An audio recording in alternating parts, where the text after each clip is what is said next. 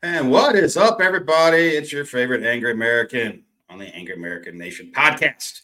We're running a little light tonight. We've got some crew out doing goon stuff. They might show up. I don't know if they'll show up or when, but we'll see. We're hoping they will. But we do have the illustrious Sue LaRue back. Say hi to everybody, Sue. I'm back. There he is. Yeah. But more importantly, even better than Sue, is we've got Hakim Eisler here tonight, guys. And Hakim's a nice guy. I mean, as far as people go, personality-wise, a genuinely nice guy. I've never even seen you look sternly in someone's direction, man. and he goes by the Black MacGyver. Hakim's into survival, combatives. He's got his own foundation. He's doing a lot of stuff. But I'm gonna let Hakim tell you guys about that. So Hakim, with no more to do, welcome to the show, man. Hey, thanks. I appreciate that. I appreciate being on the show. And I will add to what you said. Like, I never look sternly at anybody, just so that it's not a cry wolf moment. When it happens, then everyone knows it's game on. They know it's for real. Yeah, they know it's for real. There's no and I'm a Gemini, so there's no middle ground. I'm either Hawk or Hakim, one or the other. Well, that's good, man. That's good. So give everybody a little bit of the rundown on your background, because I know your martial arts, the survival, all the things you're into. It's a kind of I mean, they mesh well together, but some aspects of it, like the ninja side of things, sounds a little different than what most people are doing. So let's give folks a rundown on how you got to where you are and what you're doing now. Yeah, so I grew up in Newark, New Jersey. I was born in Newark, New Jersey, grew up in New Brunswick, where Rutgers University is. And while I was there, when I was 9, I told my mom I wanted to be a ninja. And she laughed and thought that was like really silly and crazy. And then about when I started martial arts at 8, kept in it the whole time. And when I got to about 21, I discovered this guy, the first American to go to Japan, learn the ninja martial arts, and bring it back to America. And of all places, he lived in Ohio. So, wow. So I went to, I told my mom, this is what I got to do. I got to go and train with this ninja guy. And everybody thought I was crazy. Went there, visited him, loved it, came back, saved up $1,200, moved to Ohio to train with him. Trained with him nonstop, almost every day for 5 years. And then I joined the Army. I went into psychological operations because it was the closest thing to being kind of in the special operations world that also had the ninja background of being able to use psychological warfare and understand what that meant and so on and so forth. And I wanted to be able to use my talents and my gifts to serve my country, because I was serving my family well, I was serving my community well. I was serving the people around me, but I had not served my country yet. So for me, that was a big deal. So I was like, I have these skills, let me jump in and learn that. And I was super passionate about it. I really loved it. And during that time, I started, when I would go out and I would come up with missions or ideas on how to solve different problems that we had on missions. And I was always creating. So my friends were like, man, you're like MacGyver. You're like the Black MacGyver. so that just kind of like, and then, we all laughed, and it was just something that, continued with me as I moved on. Later, I got out, started a martial school, teaching all of these different skills, went to executive protection school, graduated with honors from that. And then decided that I was going to go on Naked and Afraid, this television show. And I remember your episodes too. I remember you being on. That was a tough episode, man. I'm telling you, it changed my whole world. Bro, you guys, and that show puts you in the absolute worst possible places and the worst possible conditions to just make you suffer. That's what it was about. Yeah. So. They just want to see you suffer. Yeah. And but it woke me up. It gave me this opportunity to explore who I was really, really deep inside. And I had some issues with PTSD that I had not confronted, because in my mind, I was the psychological warfare guy. Of course, I understand psychology. I understand how my brain works. So, I compartmentalize real well, so I don't have any issues. But then when I got out there and I didn't have any of the distractions of the world, I was just shown my deep, deep essence of who I was. And so I came back and I was like, I have to provide experiences like this for other people. And that's why I started the Soil Foundation. Soil means seeds of indigenous learning. And I feel like indigenous people anywhere in the world all had this really great connection with nature. And they understood what it was like to dive deep into this connection between nature and them. It doesn't matter where you come from, where you are, you'll find the people of those eras in the past really had this, especially the warriors, really had a deep connection with the outdoors, with hunting, with nature, with, doing all those type of things. And so that's where the Soil Foundation came from. And as I continued on, I started getting more television gigs. I appeared on the Kelly Clarkson show and First Man Out and Race to Survive Alaska and Couples Retreat or couples therapy. So I did all these different things. And that's what I've been doing. I've been teaching martial arts, teaching all these different survival skills that I've acquired over the years. I've written several books, and I still hold to this ninja ideal, because the ninja themselves were these kind of generalists first, and then they had certain specificities that they focused on. And they would get hired for missions or used for missions based on what they specialized in. But they always had, just like any military person, you are an infantryman first, we're talking about the Army, and then you're whatever your real job is, But you better know how to shoot, better know how to move and communicate, and do all those things first. That's what basic training is about. And then, that's, by the way, you're a cook as well, Yeah. So, and that's how the ninja were. So, I kind of feel like I'm walking in that ancient lineage's footsteps by having, being able to have really good knowledge in a bunch of different things, and use that as my operating system to kind of see the world and help me deal with problems. That's awesome, man. It's a lot. Like, I was on a show too, and I didn't pursue that side of things. Naked and Afraid begged me to be on their show, and I was like, no way in hell, not doing that. I'm not doing under no circumstances. I'm not doing that. But going back to one thing you said your buddies called you the Black MacGyver, and so on the podcast we like to do giveaways. So the way the giveaways work is tonight's hashtag is the Black MacGyver. And you put that in the comments, and you're going to be registered to win. And this week, I know I have one of these left. Now, it's not going to be the green one. I don't think it's a black one. But I'm going to give away a Zippo lighter for fire in honor of Hakim being a survival instructor. We're going to give away some fire tonight. So one of the Angry American Zippo lighters will be to get when we do this drawing later in the show. Hang on. We're going to take care of some administrative stuff. Hang on. Sorry, guys. This is something that's just irritating me. All right, that's done. All right, so Sue can speak to the cross training thing better than I can, being as how he was. He's a fag in our world. Hakim, fag means former action guy. So he's a team guy. Yeah. Did you ever? We probably chewed a lot of the same dirt, Hakim. Where'd you serve most at? Afghanistan or Iraq? Iraq. Yeah. So yeah, I was there with the 36 Commandos and stuff like that. Maybe this is from you too. You recognize this one? Can you see it? I've seen that photo. Yeah. This is psychological operations. This is me in the battle before the second battle of Fallujah, and Combat Camera got that picture. So they made a whole bunch of flyers of these and dropped them all over Fallujah. That's awesome, man. That's pretty. So yeah, so they're worried about the ugly redhead coming. I guess I don't know. So you said you're teaching. They gave me an English version of it. Oh yeah, I noticed it didn't have the squigglies. Yeah, it had words on it, and not hieroglyphics. Not to disparage anybody's whatever culture. I don't give a shit personally, but so I know you're teaching survival. You're teaching obviously martial arts. What else are you teaching right now?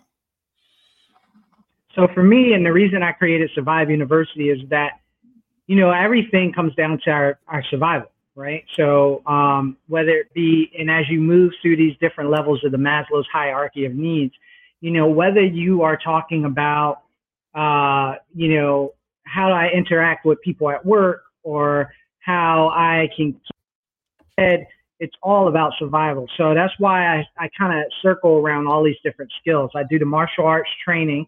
I do, shooting tactics and training. I also do wilderness survival and urban survival. As you know, I have my Team Ready book out, which is partially urban survival as well as being able to build a quality team. And then I have the Ninja Wilderness Survival book out as well, which talks a lot about the different survival aspects. So for me, it's all about, everything is about survival, whether the soccer mom at home going out, she's still always thinking about survival. How do I keep my family fed? Where do I need to go? How do I keep the roof over the head? The husband is the same way, or the male is the same way, doing the same thing, right? We're all waking up every day trying to, fulfill all these tenets of survival. So that's very important to me, and I think it's very important to everybody else, which is why, not only these books, but I'm going to be writing several other ones as well.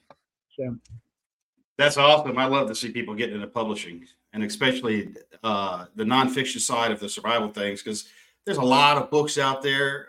Yeah, not picking on any one author. I don't think I have someone in mind, because I don't, but a lot of them aren't done too well. So it's good to see somebody with a solid background, man, putting out real quality information. That's fantastic. Do you know John Simmons? Do you know him? I do, yeah. I figured that's why I threw his comment up there. I was like, John obviously knows you, so I know John. He's a great guy. That's why I stuck that up there for you. So he's good people. What you're saying. Go ahead. I was going to say, I designed an axe that I brought with me on Naked and Afraid, and later RMJ Tactical picked it up, and they made a small run of them, and they sold out right away. And somebody recently told me that they're kind of like a collector's item now. So they go for crazy amount of money, and I'm like, wow, that's crazy. Like some guy told me like $2,200 he paid once, and I was like, okay, wow. Yeah. Wow. So yeah, we did a blade. We did a limited run of custom blades, modified kukri, which we're working on getting it into production right now. But we only did what did we do on 20 of them, I think it was, and they were $500 at the time. They sold like that, and then it was a nightmare getting the bladesmiths to finish them. And but we're getting ready, I think, to put it into production. So yeah, I see. I've been dipping my toes into the world of blade making and getting all that done. Yeah. But back to what you were saying earlier about teaching survival and how survival applies everywhere. If you're alive right now, you're a survivalist. You're still here, so it's working out for you. It's just everybody has different levels of skills. That's all it is. Yeah. Some people need a Whole Foods and a Starbucks and all that kind of stuff to survive, and some people don't. So I know you don't.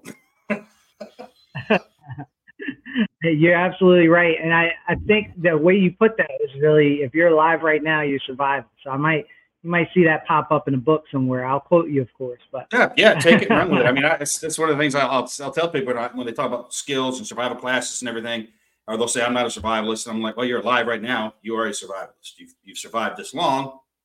So you just need to just add your toolbox to be able to survive in harsher conditions and whatever, and learn discomfort and get comfortable with discomfort, which is something I always try to teach my kids very unsuccessfully, that there's a difference between uncomfortable and dead. You can be uncomfortable and you can be in pain and things like that and not be dead. Right, Sue? Yeah. You don't grow old by being stupid, But, yeah, exactly. Yeah.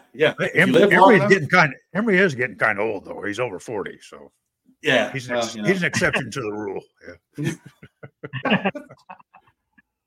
It's interesting that you said that. So the word ninja, a lot of people don't know this, but the word ninja means one who endures, one who perseveres. So when people come in and they say, oh, I'm not into this ninja thing, or I can't be a ninja, I have a very similar way to speak to them, as you just said, where I say, well, have you ever endured any hardship or persevered over any hardship in your life? And normally the answer is yes. And so I'm like, well, you're a ninja.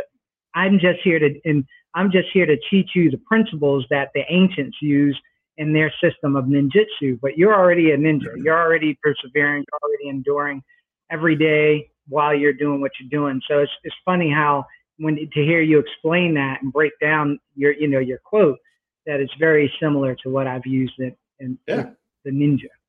Yeah, you boil it down to its essence, essentially.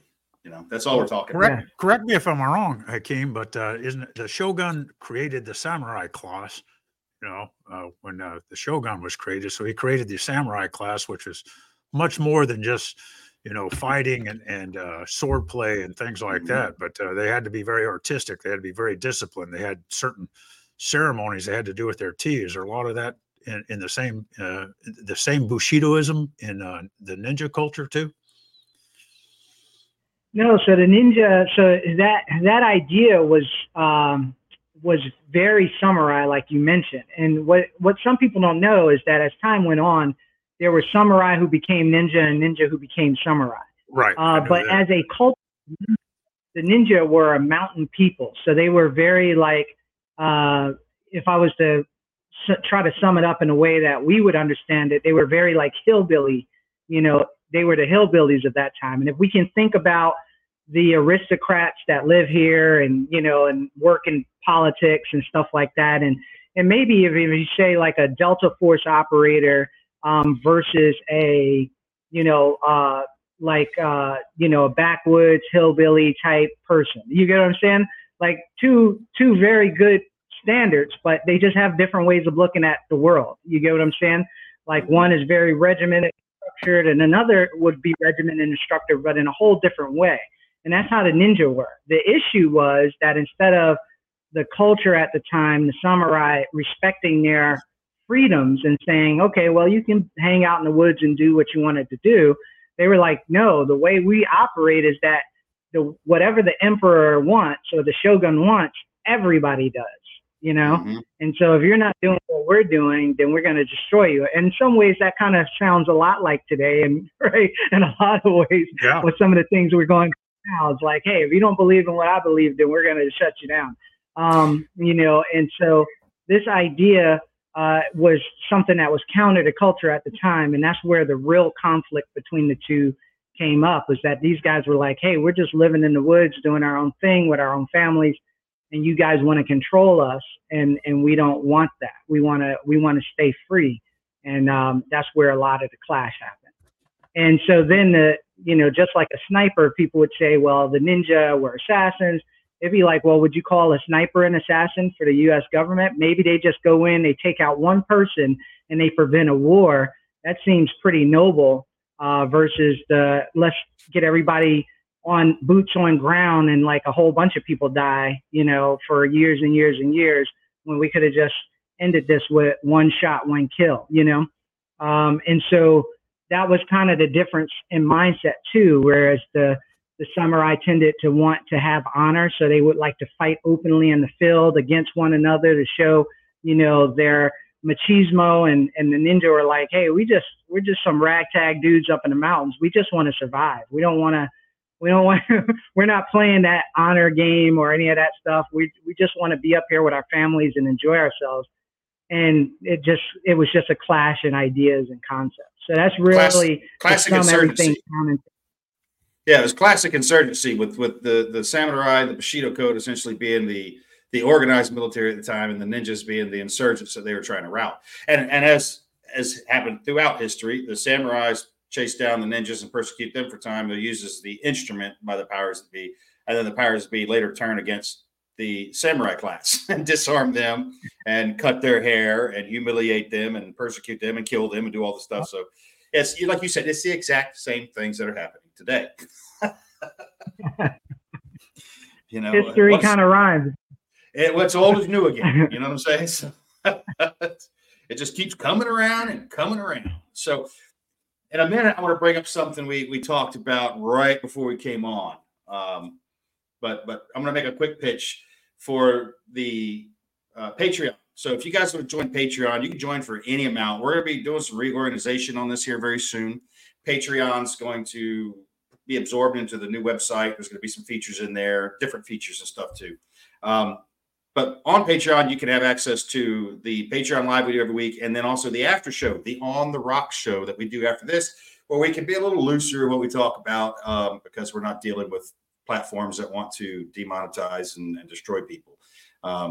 Let's show them a quick little On the Rocks promo because we just love hearing Sue's voice. Let's run one of those real fast. And then we were going to get back to what we were talking about right before we went on. Paying attention to today's media makes about as much sense as having taste buds on your butthole. Pretty crappy.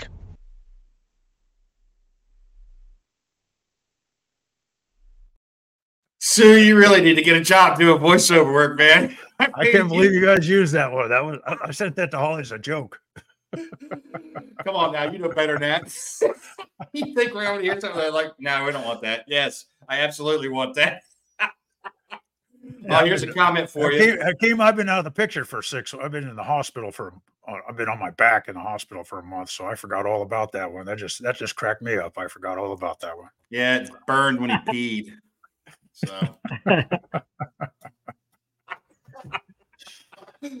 So Trick there says, I missed my chance to be a samurai. I have a bald spot on the top of my head, no longer to grow a top knot.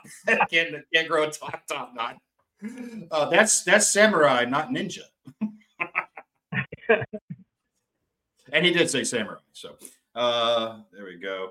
All right. So right before we came on, Hakim, I asked you if you were tracking what was going on with Berkey, big Berkey filters. And for those that don't know, the EPA has just through regulation, not through any sort of legislative action whatsoever, simply through their internal mechanisms, like we know the federal government loves to do. If they can't pass something through legislation, they'll try to dictate it through regulation. And the EPA just declared big Berkey water filters to be a pesticide. Let that sink in for a minute. They're not a water filter. They're somehow a pesticide, which they had to cease all sales immediately.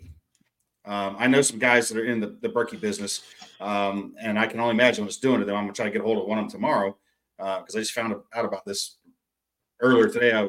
Me and Mel went to a water park, and we've been in the lazy river all day. That's what I've been up to. So, but what do you think about that, Hakim? And have you ever used them? Have you ever used the Berkey filters? First, let me ask you that. Yes, I used a whole host of filters. It's not what I use on the normal, but yes. It's not what I use in the field, but I use it at home. So I've got the big Royal, the biggest one you can get from them that does my house, till the kids knocked it over here recently and broke the filters off, at $600 a set or whatever it is right now. So I got to replace those.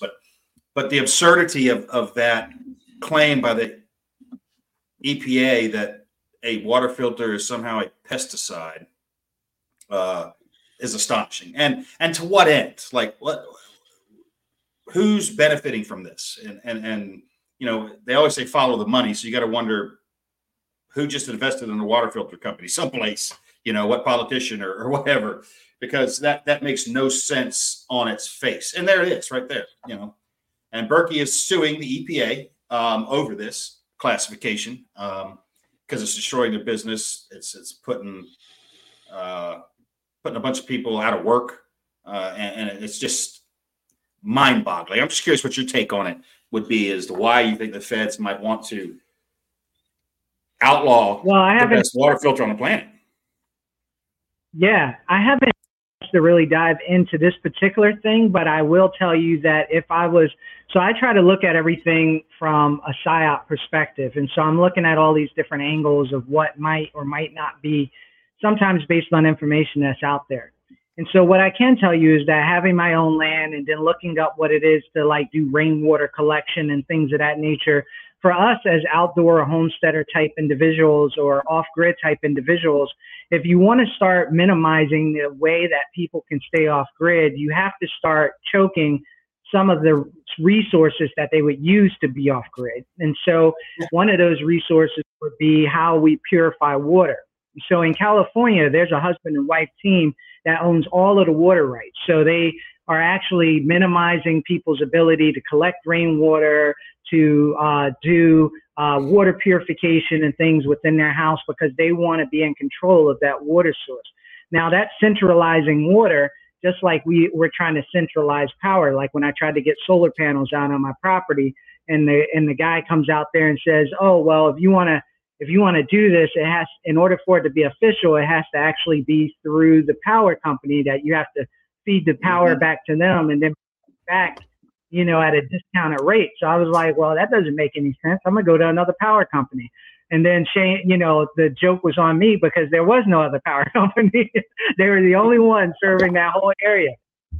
So I have my way that I won't say on an open source that I got around that. But, there's still those types of things. So when we're looking at this, we say to ourselves, well, if we want to minimize people's ability to move off grid, we have to start attacking the companies, just like they're doing with cryptocurrency, attacking the companies that are going to allow people to set up off grid. And one of those is to attack the water filters, so people can't filter their water properly. And so that's right off the top of my head, without actually doing any investigation. That to me would be a logical. If you came to me and you told me to write up a plan on how to do that, and you wanted to get Black MacGyver involved, that would be how I would go about it. I'm glad to hear that our opinions track 100% in line with each other, because that's the same thing I thought. My response to it on Twitter was, they want you dependent. They want you dependent. They have to you got to, if you're not dependent on them for something, then you don't need them, right? The last well, exactly.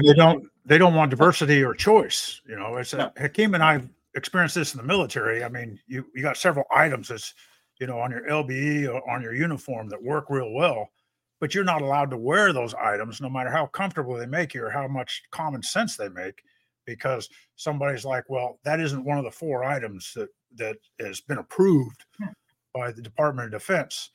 On the way back from the doctor today, I stopped in a local John Deere shop with my cousin, the doctor. He wants to get a tractor. And I said, well, let's stop at the John Deere place. And the John Deere, the guy's like, we're not dealing in John Deeres anymore.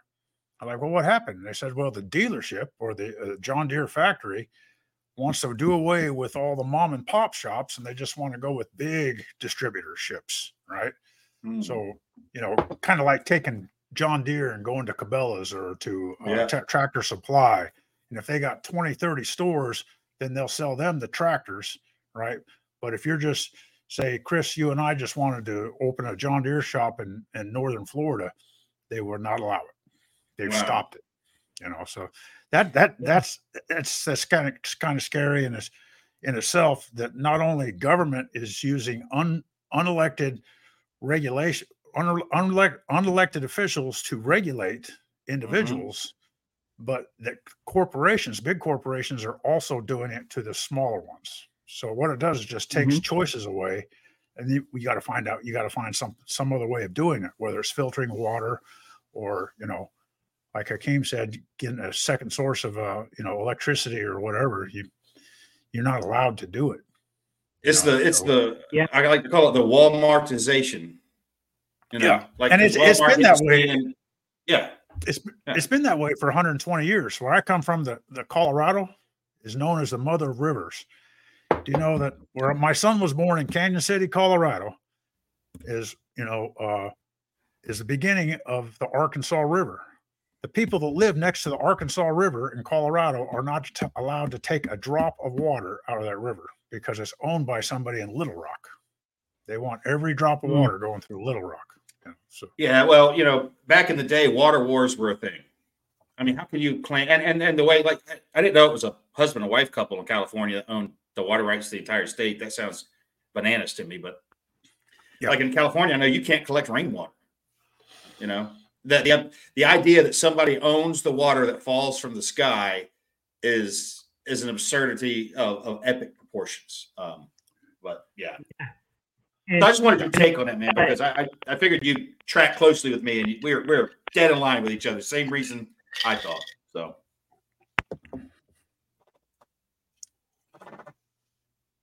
Uh-oh. We lost your voice, Hakim. Must be a connection issue. We completely lost him. Yeah. We might not be able to hear us, but that's all right. And if you want to build your own standalone, not whole house, solar's power system backup, I can provide some help for resources. I'm in the next county west of you. Oh, there we go. Throw that up for Hakim. Maybe you'll see it. He's still going, but he ain't going to be able to hear you guys. You guys ain't going to be able to hear him, apparently.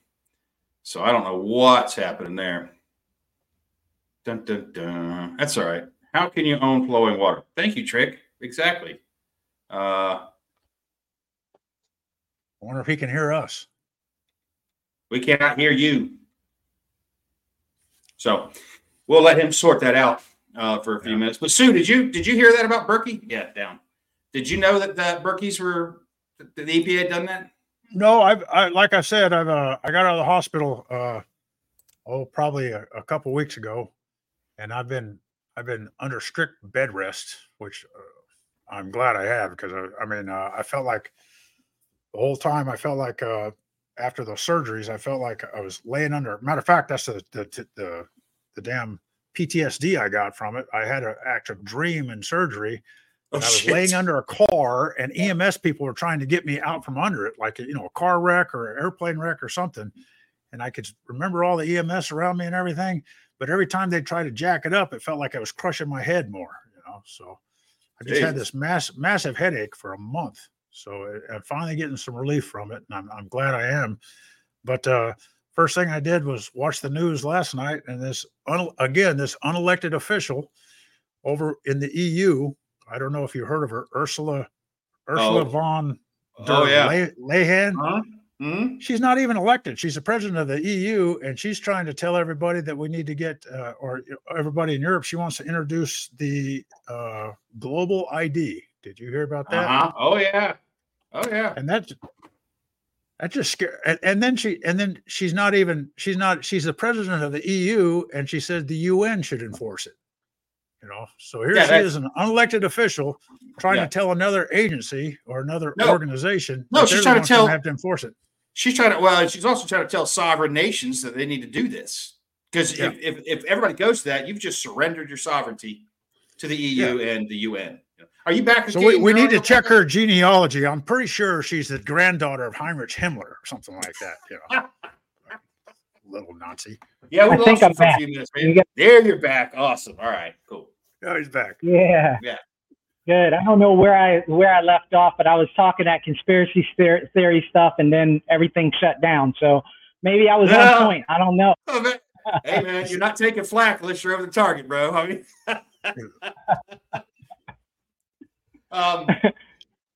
Shit, I had something else I was going to ask you guys about, but we'll move on. So let's get down to survival, because we all three of us sitting here right now stomp around in the woods a fair amount. So break down Black MacGyver Hakim's survival philosophy, like in training. Now I'm talking to teach survival, because I don't consider myself a good instructor. I really don't. I will do my best. I try, but I don't think I'm a very good instructor. So let's hear from somebody who actually knows how to teach people. Let's hear your philosophy on instruction. Oh man. So I have an acronym that I created as part of the ninja philosophy, and it's ADAPT, right? And so I have this idea of acclimate, which is the A, D is decide, the other A is act, and then from there I'm going to pace myself, and then I'm going to trim down whatever it is that I don't need. And so I see a situation, doesn't matter the situation, I'm going to acclimate myself to that. I'm figuring out what's going on here, where, and how does it relate to me and what I have going on. Then I'm going to make a decision. Okay, how do I deal with this particular thing? I make that decision. Then I'm going to take action. I'm going to take some action, whatever it is, whatever based on my decision. Then I'm going to pace myself. So I'm not going to burn myself out in that action or go so far down that rabbit hole that by the time I realize it, I can't pull back. And then as I'm pacing myself, I'm re-examining as I move along the way to see if there's anything that I actually don't need, that at the beginning I thought I did, but at the end I don't. And that's where the T comes in, where I trim. I take all of that and I use this kind of concept of, I always tell people when I'm teaching them, I say, hey, the best way that I say it is that the knowledge is king, application is queen, and together they rule. So it's this idea that if you have this knowledge, but you don't know how to apply it, then you can't have a successful kingdom, right? So, you have to have the knowledge, you have to then have the application, and together with good knowledge and application, if you put them together, then you have a quality kingdom. You rule the kingdom well. And I find that some people have a bunch of application, but they have no real understanding or knowledge.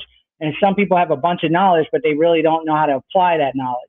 And so they're falling short of the two. So I try to get people to really understand that. And the way I teach is I relate everything to things that people are already doing in their lives. So if I'm talking about a shelter, when I'm teaching building shelter, when people come out and it's their first day, first hour, I say, hey, who knows how to build a shelter? They always say, I don't know what to do, da, da, da. I say, oh yeah, you don't? Look at the house that you live in. All we did was upgrade the same things that the Neanderthals were already doing, right? So we just have an upgraded version of the same things. We're still building it with sticks, and we're stuffing a bunch of stuff in between the walls. We still have some way to contain our fire in this fireplace or in our central air system. It's still the same concept. It's just doing that. So if you look around your house and you say, well, what do I have? Well, I have a floor.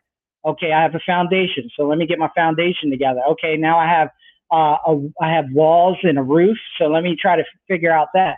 Now my walls and my roof aren't empty. They got insulation in them. So let me figure out how to get this insulation in there. Once they get that and they say, oh, damn, they look at everything and they start really figuring it out, because then they realize they're living it. And I tell people if a squirrel can survive harsh winters and then come out unscathed at the end, then there's no reason why a human being has to die.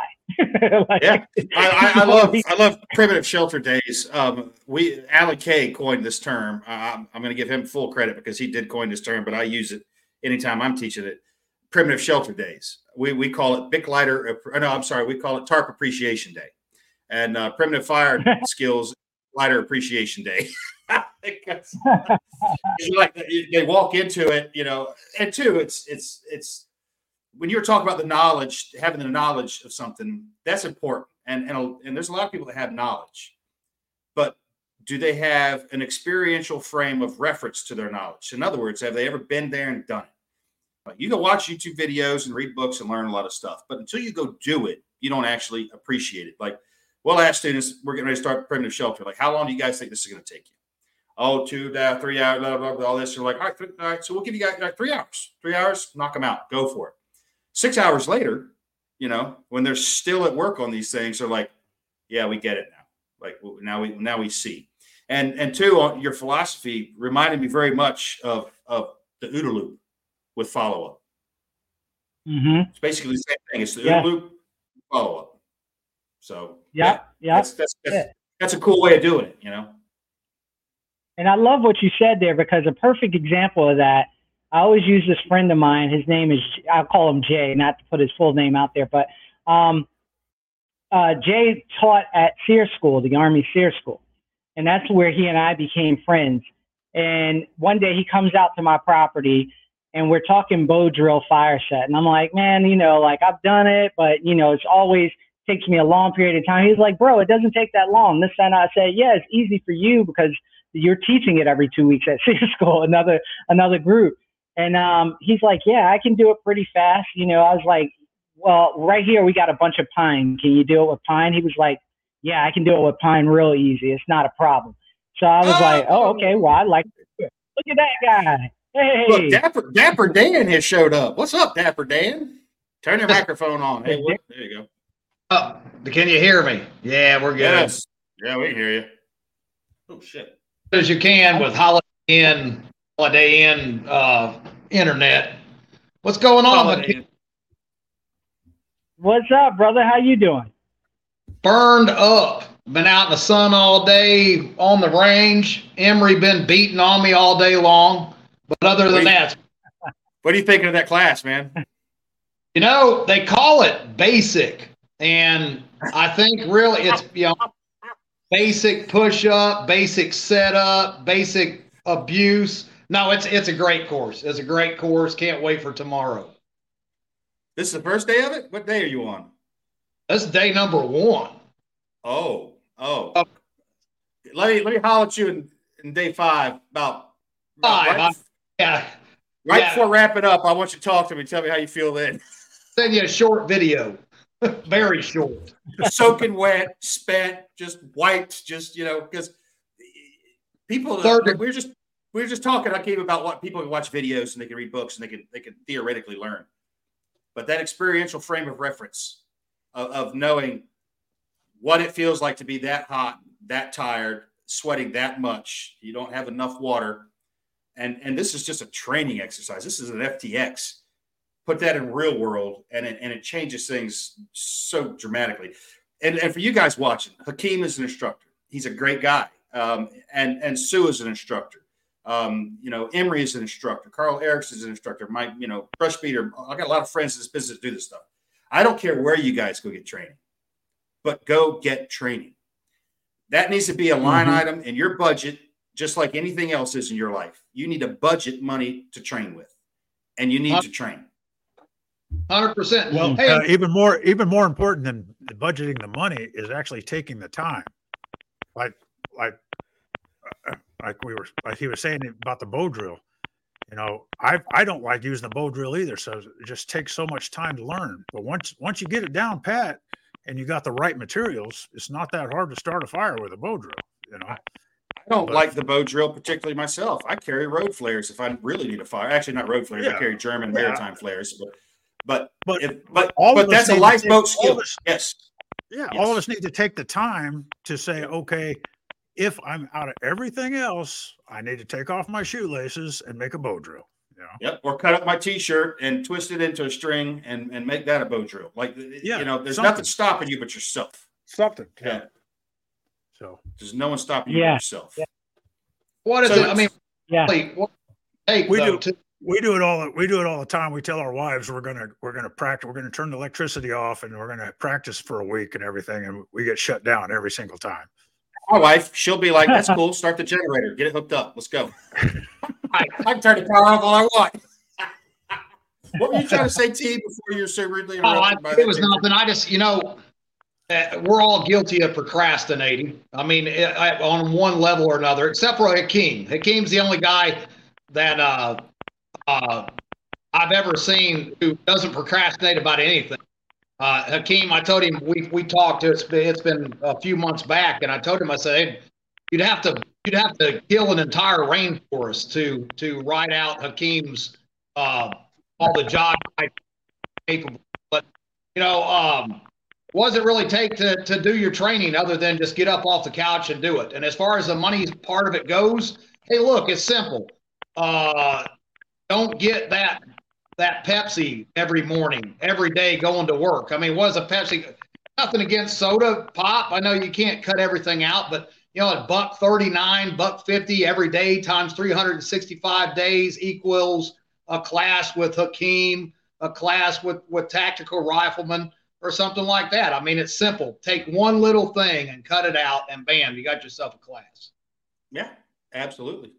And now that we have T here, I want to ask this question because I want to get all of y'all's reaction. We'll Sue first, and then T, and then I want to get to Hakim's. This is totally kind of off topic, but it's relevant. So, did you guys just hear where Zelensky came out and told the West in general it would be a really bad thing for you to stop sending us weapons? We have millions of our citizens in your countries, and who knows what they're capable of doing if you're not funding us. Basically, in a nutshell, that's what he said. Did any of you guys hear that? And if you did, like Sue, if you did or didn't, what is your thoughts on that sort of a threat? Like I didn't hear it, but it's something I think about every day when we talk about this open border in the South and everything. And you look who's coming across that border. Remember, I'm from just 100 miles from that border, so I know exactly what El Paso used to look like. And the whole time I lived there, every time I went to visit, I never saw people from Haiti or from China or from Africa or from Venezuela coming across that border. I never saw that before. Yeah. It's just this last couple of years, And people say, well, what about all the gotaways, or what about all the people that we intend on sending back and everything like that? Well, what about remember the movie Wolverines, or no, it wasn't Wolverines. Red Dawn. Red Dawn. Oh, that's the first. You get a frowny face by your name for that one, Sue. Yeah, the first thing they said was, in the prelude up to the Red Dawn, was they used all these illegal aliens, to form cells all over the country. And then I pick up the paper, I turn on the internet and everything, and we've got another fire at a food production place, and I'm like, what's going on here? What's going on here? So if it's not already happening and it's not Ukrainians, I can understand why the president said that, why Zelensky said that at all, because I'm sure there's cells, not just Chinese cells, but I'm sure there's cells all over this country. Oh no, he meant it. He meant it as in, if you don't fund us, our citizens will do stuff in your countries. That's what I'm saying. Right. But we got citizens from all over the world. We got citizens from all over the world who haven't actually raised their hand and said, "I'm an American now." Yeah. They have not done that. Yep. And they still have all these rights, and they still have all these. They still have all this networking going on. You know what I mean? Yeah. What do you think about it, T? What do you think about Zelensky making that little veiled threat that shit could happen? Well, and I did from a guy asking for charity. From a guy asking for charity. Remember that. Any more day and age, everything's a bad idea. I mean, we're at the point in the world where, we're threatened from every angle. It's nonstop conflict, it seems like. But as far as that goes, I really don't care. I guess whenever it gets here, it gets here. I mean, if they're already here, I'm sure there is. I mean, our borders have been open. We've been flooded with terrorists and everything else for over 2 years now. God knows what's out there. But I did not catch him see that. I did not catch him saying that. But it doesn't surprise me at all with the crooks that they are. Yeah. Hakim, what do you think about it, man? I'm the same way as T. And he's gone again. Hakim, you got to stop using that free McDonald's Wi-Fi, man. That shit's killing you.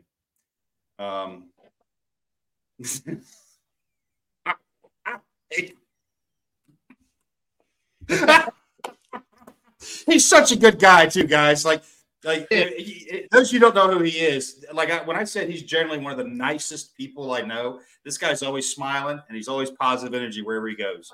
And so I hate that this is happening for him. It's nice. I mean, this guy, I don't understand how he even gets all of his time. I was talking. One day he's sitting on a rock in Ohio, and then the next day he's in Thailand. I'm like, how do you even do that? Well, you can schedule your posts, right? Just saying. I'm pretty sure. You back, Hakim?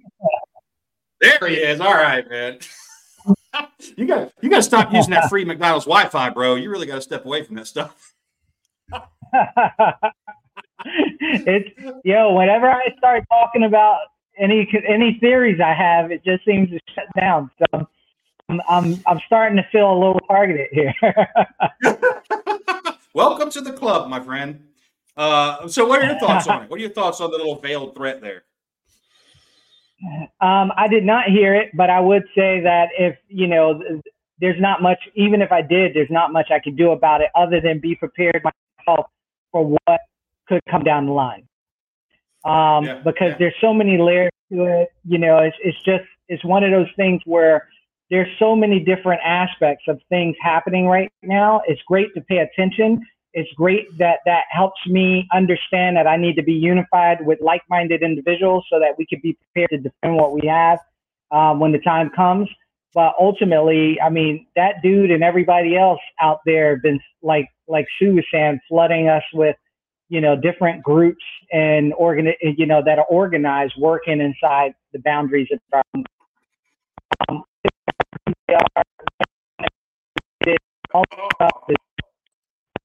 but just being ready.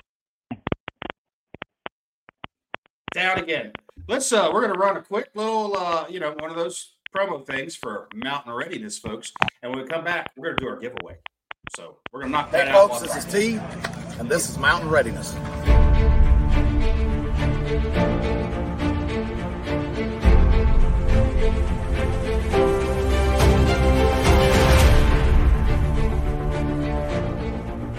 It doesn't matter what the event is that makes this thing go pop. It's going to be water, shelter, fire, food security. That's it. That's what you need in a nutshell.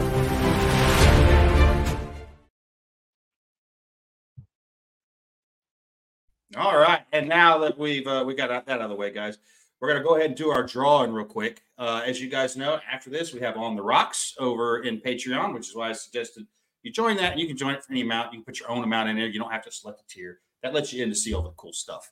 And there's not tons of cool stuff, guys. I'm busy trying to do a bunch of crap, and I've put too much on my plate. My eyes are bigger than my belly.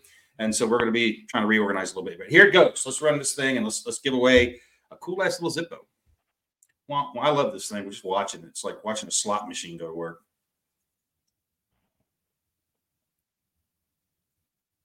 Well, there we go. KA4QFB.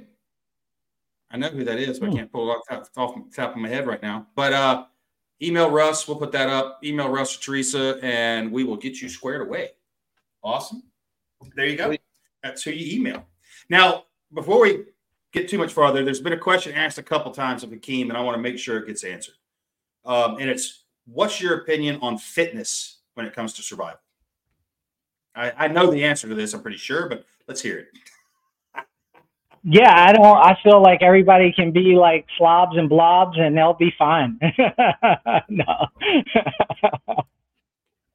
Yeah. No, I think it's super important. It's super important because, you know, I mean, that's how human beings have made it this far, you know, in historical context. You know, they didn't make it this far by sitting around waiting for things to happen. They went out there and they got after it. And so if something was to happen that we need to move a certain distance and carry some stuff or be able to fight our way out of an area or something of that nature, there is no do-overs, right? We can't go back in the video game and, like, you know, stock up on all of it because we know what's coming down the pipeline. It's only you are where you are when things happen. And so, you know, the best bet is you don't have to be a superstar. Nobody's saying like, be, you know, the highest level of military excellence, you know, but just being able to do, you know, small feats, which now seem like huge feats. Can you walk a mile? Can you walk a mile carrying a little bit of weight on your back? You know, can you do that at a decent pace? You know, can you ride a bike? Can you from one place to another rapidly if you needed to? And so those type of things are things that I think people really need to pay attention to. And unfortunately, you know, you go to a lot of different events and you see people who really are great people at heart, and you want to know that they're going to be okay. But then they have a lot of stuff, but the one thing that's the most important, which is their fitness and health, they don't have that. And that's kind of spooky. And I will tell you, I met, this wasn't very honorable of this individual, but it was very real. And so I appreciated him being very real. And he was talking about a person that we knew that was very, very overweight. And that person had stuff. And this guy is just retired out of the military, one of the really specialized groups. And he was like, having that guy around, I was like, well, do you want him on your team? Like, how is that working for you? And he was like, oh, no, he's only on the team as far as the stuff that he has, but not because he offers anything else. He's a walking loot drop, is what they're saying. He's a walking loot drop. Yeah. That's horrible. That's horrible, but it was horrible. He was like, when things hit the fan, we're not taking him on all his gear, you know? So I was like, oh, okay. Well, I'll start my own team without you. I don't want you know, but I mean, it's a very real way to think about people being real and when they think about this type of world. And I think like shows like The Walking Dead really highlight how normal average Joes can into, beast when it comes down to, and they could do things that are not very honorable when it comes down to that, because, when your life is on the line, that needle of what's honorable and what's not honorable and what's right and what's not right starts to teeter a little bit. For some of us, maybe not, but for a lot of people, it will, if they even had any to begin with, Yeah, never say never when it comes to that kind of thinking. And go back to this fitness thing. I was thinking of this earlier today, as a matter of fact, because like I said, me and my wife, we took our daughter and her boyfriend. We went to a water park in Orlando today, which was awesome. Middle of the week, kids are in school. We had this place to ourselves practically. But we were up on a slide waiting to get on this slide, and a relief lifeguard came up to give relieve one of the lifeguards to move to another post or whatever it was. And when this guy got to the top of the stairs, I saw the two lifeguards that were on duty see him, which made me turn around and look because they were both laughing. And this guy had climbed up this short tower. It wasn't that tall. And he was done. He was spent. And I was like, and this guy's a lifeguard. He's supposed to swim out and save a drowning person. And if you've never attempted to do that, let me tell you, from personal experience, you are in for one hell of a fight when you try to save somebody who's drowning. If you don't have the little floaty to throw at him, you're trying to do it on hands on. You're going to fight that person. And I was just looking at this guy going, there's no way in hell. If I saw him swimming out to me, having to stop and catch his breath halfway to me and think he's going to pull me to shore, that's not happening. So yeah, physical fitness, it is important. It absolutely is important. And all of us, myself included, can do more. So yeah, you're on spot on, Hakim, for sure. Well, I'm right there with Hakim. I mean, especially when you're doing psychological operations or you're on an ODA and stuff like that, and there's only 10 of you anyway, or 12 of you anyway, and you got that one guy who's out of shape. He doesn't want to get up in the morning. He wants to go to bed early. He's always, you get tasked to do something. There's 3 of you over here and 3 of you over there, and he comes back and he sits and watches you work. You got to say something to that guy. You got to say, look, you need to stay in shape because we might be in a situation where we need you to pull your weight. Yeah. So if you don't pull your weight every day, you're not going to pull your weight when we're hungry and tired and we're getting shot at. It's just that simple. If you don't pull your weight going across the parking lot or standing in formation or mowing the grass, then you're never going to pull your weight in combat. I had a lot of time to think about that, with this being on my back for this last month. If I was with 5 of you and I got this subdermal hematoma, I'd say, hey, give me a pistol. You guys keep going. Give me a pistol and a grenade. Here, I'll do what I can. I'll do what I can. What you can use out of my shit because I'm not. I have more of a guilty conscience than that. I wouldn't hold the 4 of you back, expecting you to carry my big fat ass down a mountain. Alan K. and myself have had this discussion multiple times, and it's the same thing. We'll look at one another. Love your brother. I'm gonna do everything I can to slow him the fuck down. I just became a fucking loot drop. I got anything you want? If not, I'm gonna do what I can. But you're not trying to drag me out of here. We're both not dying over my fucking mistake or whatever it was. So, and that's a fact. It's luck of the draw. I didn't ask to get injured, or people don't ask to get sick, but that's just what happens. Yeah, absolutely. Yeah, absolutely. Like I said, you just became a loot drop for whoever gets there next. But are your brothers, your teammates going to die with you? And that's something that I think a lot of people in the preparedness space really don't take to heart. Get all your cool guy shit out of the closet or out of your trunk of your car or wherever you keep it. I mean, all your plate carriers and all your high-speed gear and all your shit, your nods, your weapons, put your mags on, put your plates on, get your ruck, put that on too, fill your water containers, do the whole thing. And put that shit on and start moving in the heat. I mean, in the work, or when it's pouring rain, or when it's freezing cold, or any other severely adverse condition. Before we get off of here, guys, I thank you, Holly, for putting that up. Hakim, we didn't get to everything, but where can folks find you, and where do you want to point them right now? What do you want them to look at? The floor is yours to close things out. But don't forget, guys, we will have On the Rocks. Hakim will be there for a little while. So we'll pop over there. But where can folks find you? What do you want them to see, man? Yeah, they can find me at that web address, hakim-isler.com. So HAKIM-ISLER.com. If they want to get some of my classes, my online classes, and the site is about to go through a little bit of a revamp. I got some classes that I have to put up. They can go to surviveuniversity.com. And those would be two places. If they're interested in the work that I'm doing with troubled teens and youth going through different issues, as well as veterans like myself that had PTSD or have PTSD and suffer from different symptoms of it, they can visit thesoilfoundation.org and see about getting involved there.